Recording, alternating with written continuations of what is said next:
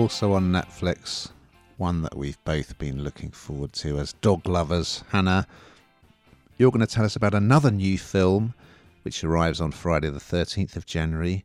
It's called Dog Gone. Do you see what they've done there? And here's a clip. Fielding! Yes, sir? The dog's just sitting here whining. He wants to play fetch. All right.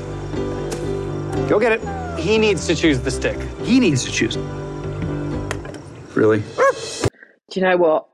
You need a big glass of wine unless you're doing dry January to watch this, because I find animal and children kind of tales really hard to watch, and this one is no different. It really, really isn't. It's based again on a true story, which I think really adds to the kind of emotions that if you're an animal lover, particularly a dog lover with this, you'll really feel. So Rob Lowe is in it, and he does look very good, I would say. Bit of eye candy, they're right there.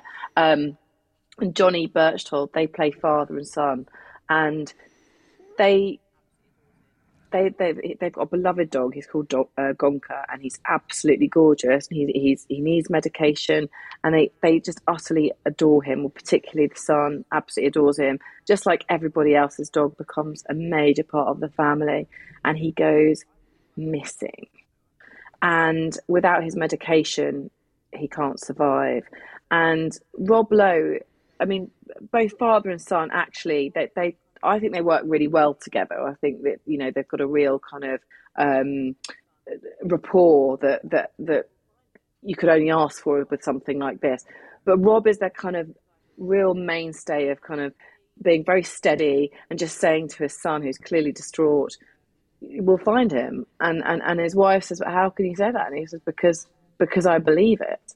And they literally go on a journey to try and find this dog, and it's seeing father and son on this kind of as one two lads that they met called an epic journey.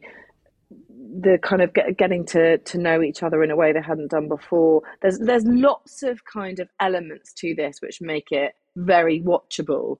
But you do need a glass of wine and you do need a box of tissues, because you're just willing them to find that dog. And as you say, animal lovers like us, it's going to hit even harder, isn't it? Did you enjoy it? I did enjoy it, but mainly because I'm a dog lover and I was brought up with a golden Labrador, which Gonka is.